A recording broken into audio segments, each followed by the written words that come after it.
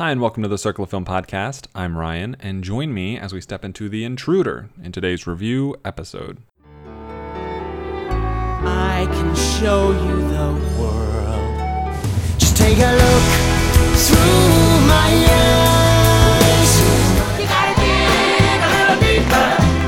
It really ain't that far. Today's episode is going to be pretty quick. Like I said, I will be taking next week off to work on book revisions and such, and hopefully wrap those up. It's in the preliminary stage right now, and then I will have plenty of free time after that until I have to do, I assume, what would be final revisions. We're not sure if there will be any more additional steps after that. But for today, we're talking about The Intruder. And there's a bunch of new films coming out this weekend. The Intruder, Long Shot, and Ugly Dolls. I went and saw The Intruder last night. None of these are really interesting to me. I'm not really looking forward to any of these new movies this weekend. But the time, the showing worked out best for me to go see Intruder. And so that's what I ended up with. Now, if you're not familiar, The Intruder follows a young, successful black couple moving from the city to the country. They purchase a house owned by Dennis Quaid's character, and he wishes them good luck, and he's like, hey, I lived here all my life, yada yada yada. The house is yours. And then he keeps showing up. I don't know how much the trailer shows, but it's kind of a home invasion story in a sense. You got a lot of... So the movie tries to present a lot of different emotional stakes and dynamics between the main couple, who are played by Michael Ealy and... I'm not sure who the female is. Michael Ealy and Megan Good. I'm familiar with these people. She was in Shazam. So there's that. So they're the couple. They're moving to a beautiful house. It's in California, Napa Valley. Dennis Quaid is like, hey, I'm moving, I'm retiring, it's all yours. And then he stops. He doesn't move, he doesn't leave, he just shows up again and again and again. And it gets progressively more creepy, terrifying. And there's a lot of problems with the movie. And it's not a good movie, it's a pretty bad movie altogether. And there's no single defining element that I would say is this is the worst part. I thought Dennis Quaid was decent as this creepy old guy. Michael Ealy and Megan Good are okay, but not good. There's this Mike character played by Joseph Sikora, who I thought was terrible. I thought he was really bad. And there's a couple of other characters throughout, but those are the primary four characters, and Joseph Sikora is very, very, very supporting, secondary, tertiary character relative to the others. And so the question is, I guess the kind of driving force of the story and narrative is, what is Dennis Quaid's actual goal? What is he really looking for? What is he trying to accomplish? Why won't he let go of this house? And then the second question, and lesser question, I don't think it really actually matters when you watch the movie, but is, whether or not Michael Ealy, who plays Scott, and Megan Good, who plays Annie, which one of them, whether or not they will be cajoled by this Dennis Quaid character, whose name is Charlie. Because in the movie, often Scott and Annie are separated. They're not together. Scott works a lot. Annie is home a lot. So Charlie often sees Annie by herself, and when he's with her, he seems very charming, maybe comes on too strong, but charming. And when Scott is around, he gets, he sees the same charming side as not so good, as threatening and dangerous. And so that plays the two of them against each other, as best as it can, I guess. Because the problem is, when you do something like this, if you're not putting the audience in on that feeling of separation, that divergent analysis, then we know, as the audience, that obviously Michael Ealy knows what's up and Megan Good is oblivious and doesn't. Because we're all aware, whether or not you've seen the trailer, whether or not you can just read the room of the movie, that Dennis Quaid is not a good guy and Annie is being duped. So, to that extent, I think the film suffers because making it a question for the characters and not a question for the audience destroys a lot of goodwill and tension, in my opinion. I think you see what you end up with is whenever Charlie and Annie are together and alone, we know, audience, he's not good, that what he's doing is trying to one degree or another, pull the wool over her eyes and convince her that he is a good person when he's not. And for her, we see her as like, oh, things are okay, this is all great, he's just this kind old guy, yada, yada, yada. And then when we see him and Michael Ealy, the movie plays it as...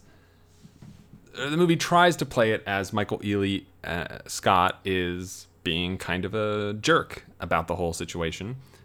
Also, emphasized by Annie, always, at least for the most part in the movie, convincing him, like, oh my goodness, like, how can you be so mean? You're such a rude person, yada, yada, yada. This is not good to, be nicer to him. He's an old guy. He misses his house, lost his wife.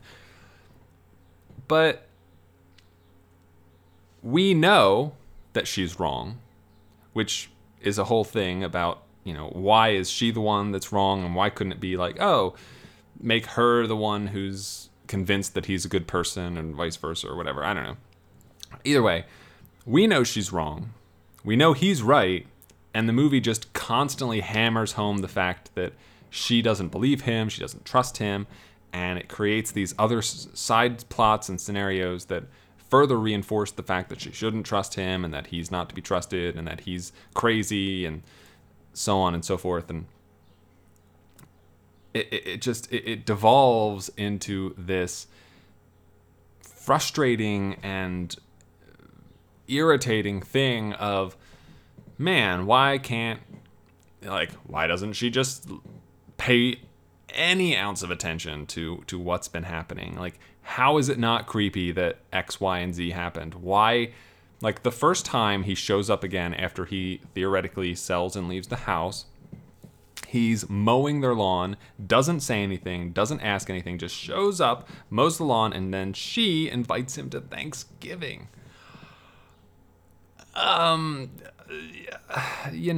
It's don't get it. Don't get it at all. I don't. They try to give her motivations and an explanation as to why she would act this way, and I think it is grossly underexplained and very, very impossible to believe, and it's just very frustrating as a viewer to watch these dynamics and trajectories and narratives play out. Now, outside of the story, outside of the characters, the editing in this movie is garbage. There are some physical altercations that take place in the movie. They are edited very choppily and almost impossible to see what's actually happening. Perhaps that is to do with the fact that Dennis Quaid is like 2.5 times, or at least 2 times older than Michael Ealy. There's a sex scene, and the build-up to the sex scene is one of the worst editing moments I've ever seen. Definitely this year. It just looks awful. It's jarring. And like the way the music cuts in, it all felt really awkward and weird and didn't work for me at all. So I think the editing in this is really, really bad as well. You've also got, let me see, there's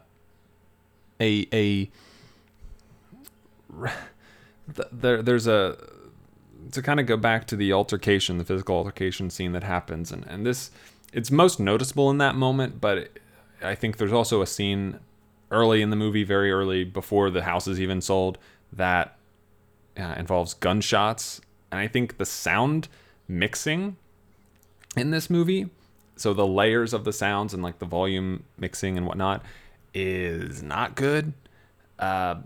It's there's moments in the movie where they try to, I don't know, they try to play with what a character can hear, and so, you know, we're focusing in on what one character can hear, and everything else kind of buzzes down and fades out. And the gunshots are incredibly loud. The punches and the physical altercation, though, are as loud as the gunshots.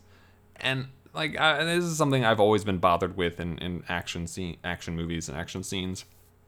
It's just how overwhelmingly loud a punch is. Because, I mean, that was me hitting my fist against the palm of my other hand, and it's loud, but it's not a gunshot. It really is. I don't know. It's frustrating, and like, you're gonna get a lot more sound from fist on palm than you are on like fist on stomach, and that's what half of the like punches are in this altercation scene. Yeah, it's I don't know. It's not a good movie. I don't recommend anyone go see it. Most of my audience laughed at many of the theoretically serious and thrilling moments.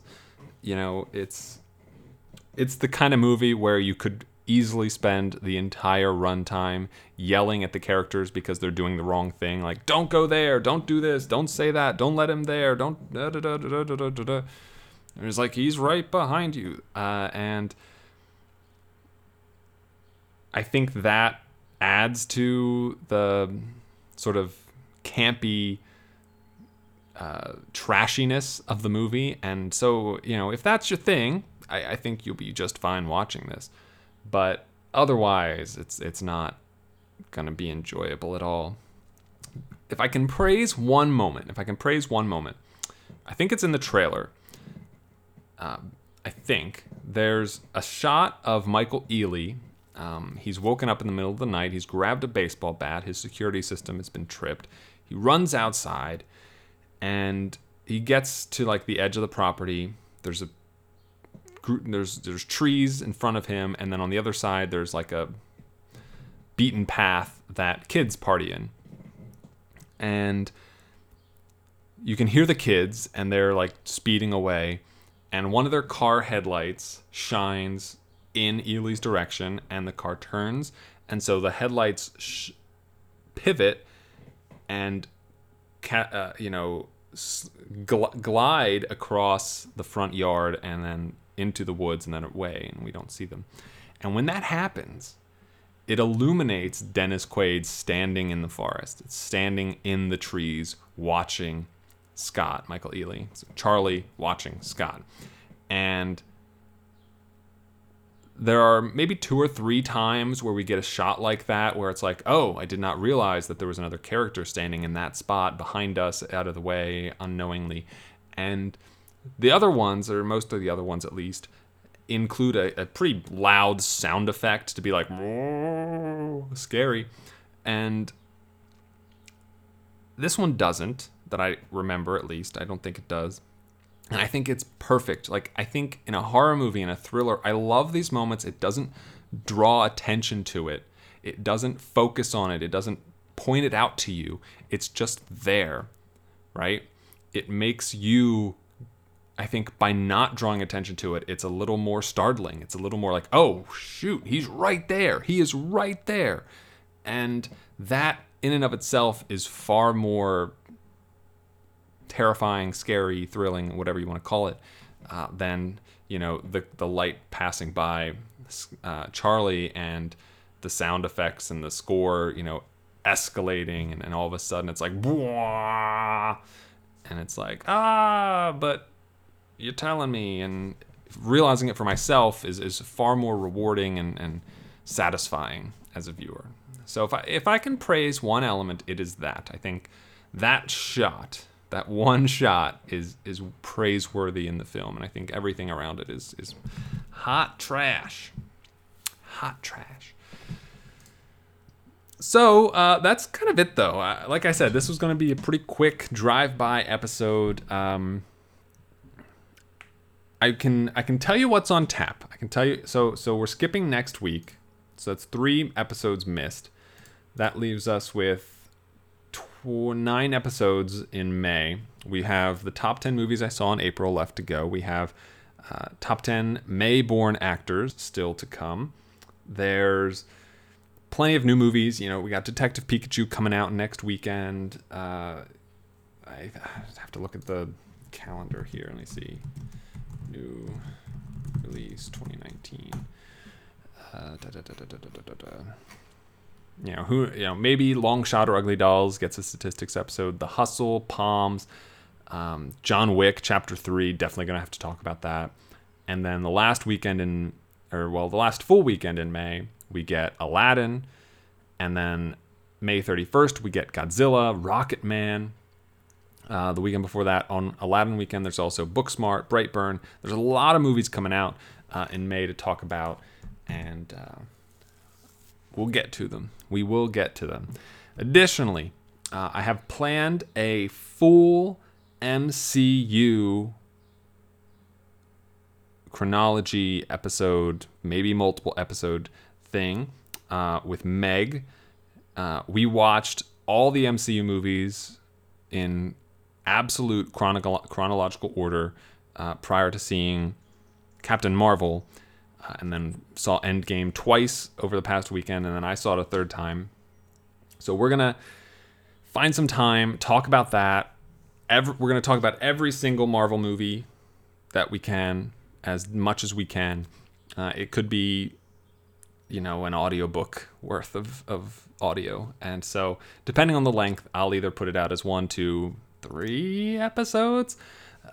So that's on the horizon as well. And I don't know if that'll be this month, next month, or what, but it felt like as good a time as any, and I think it'll be a lot of fun. So thank you for listening to today's episode. I do appreciate it.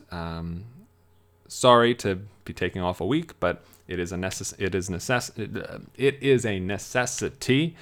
and I will be back in how many days? 10 days. 10 days on Monday the 13th.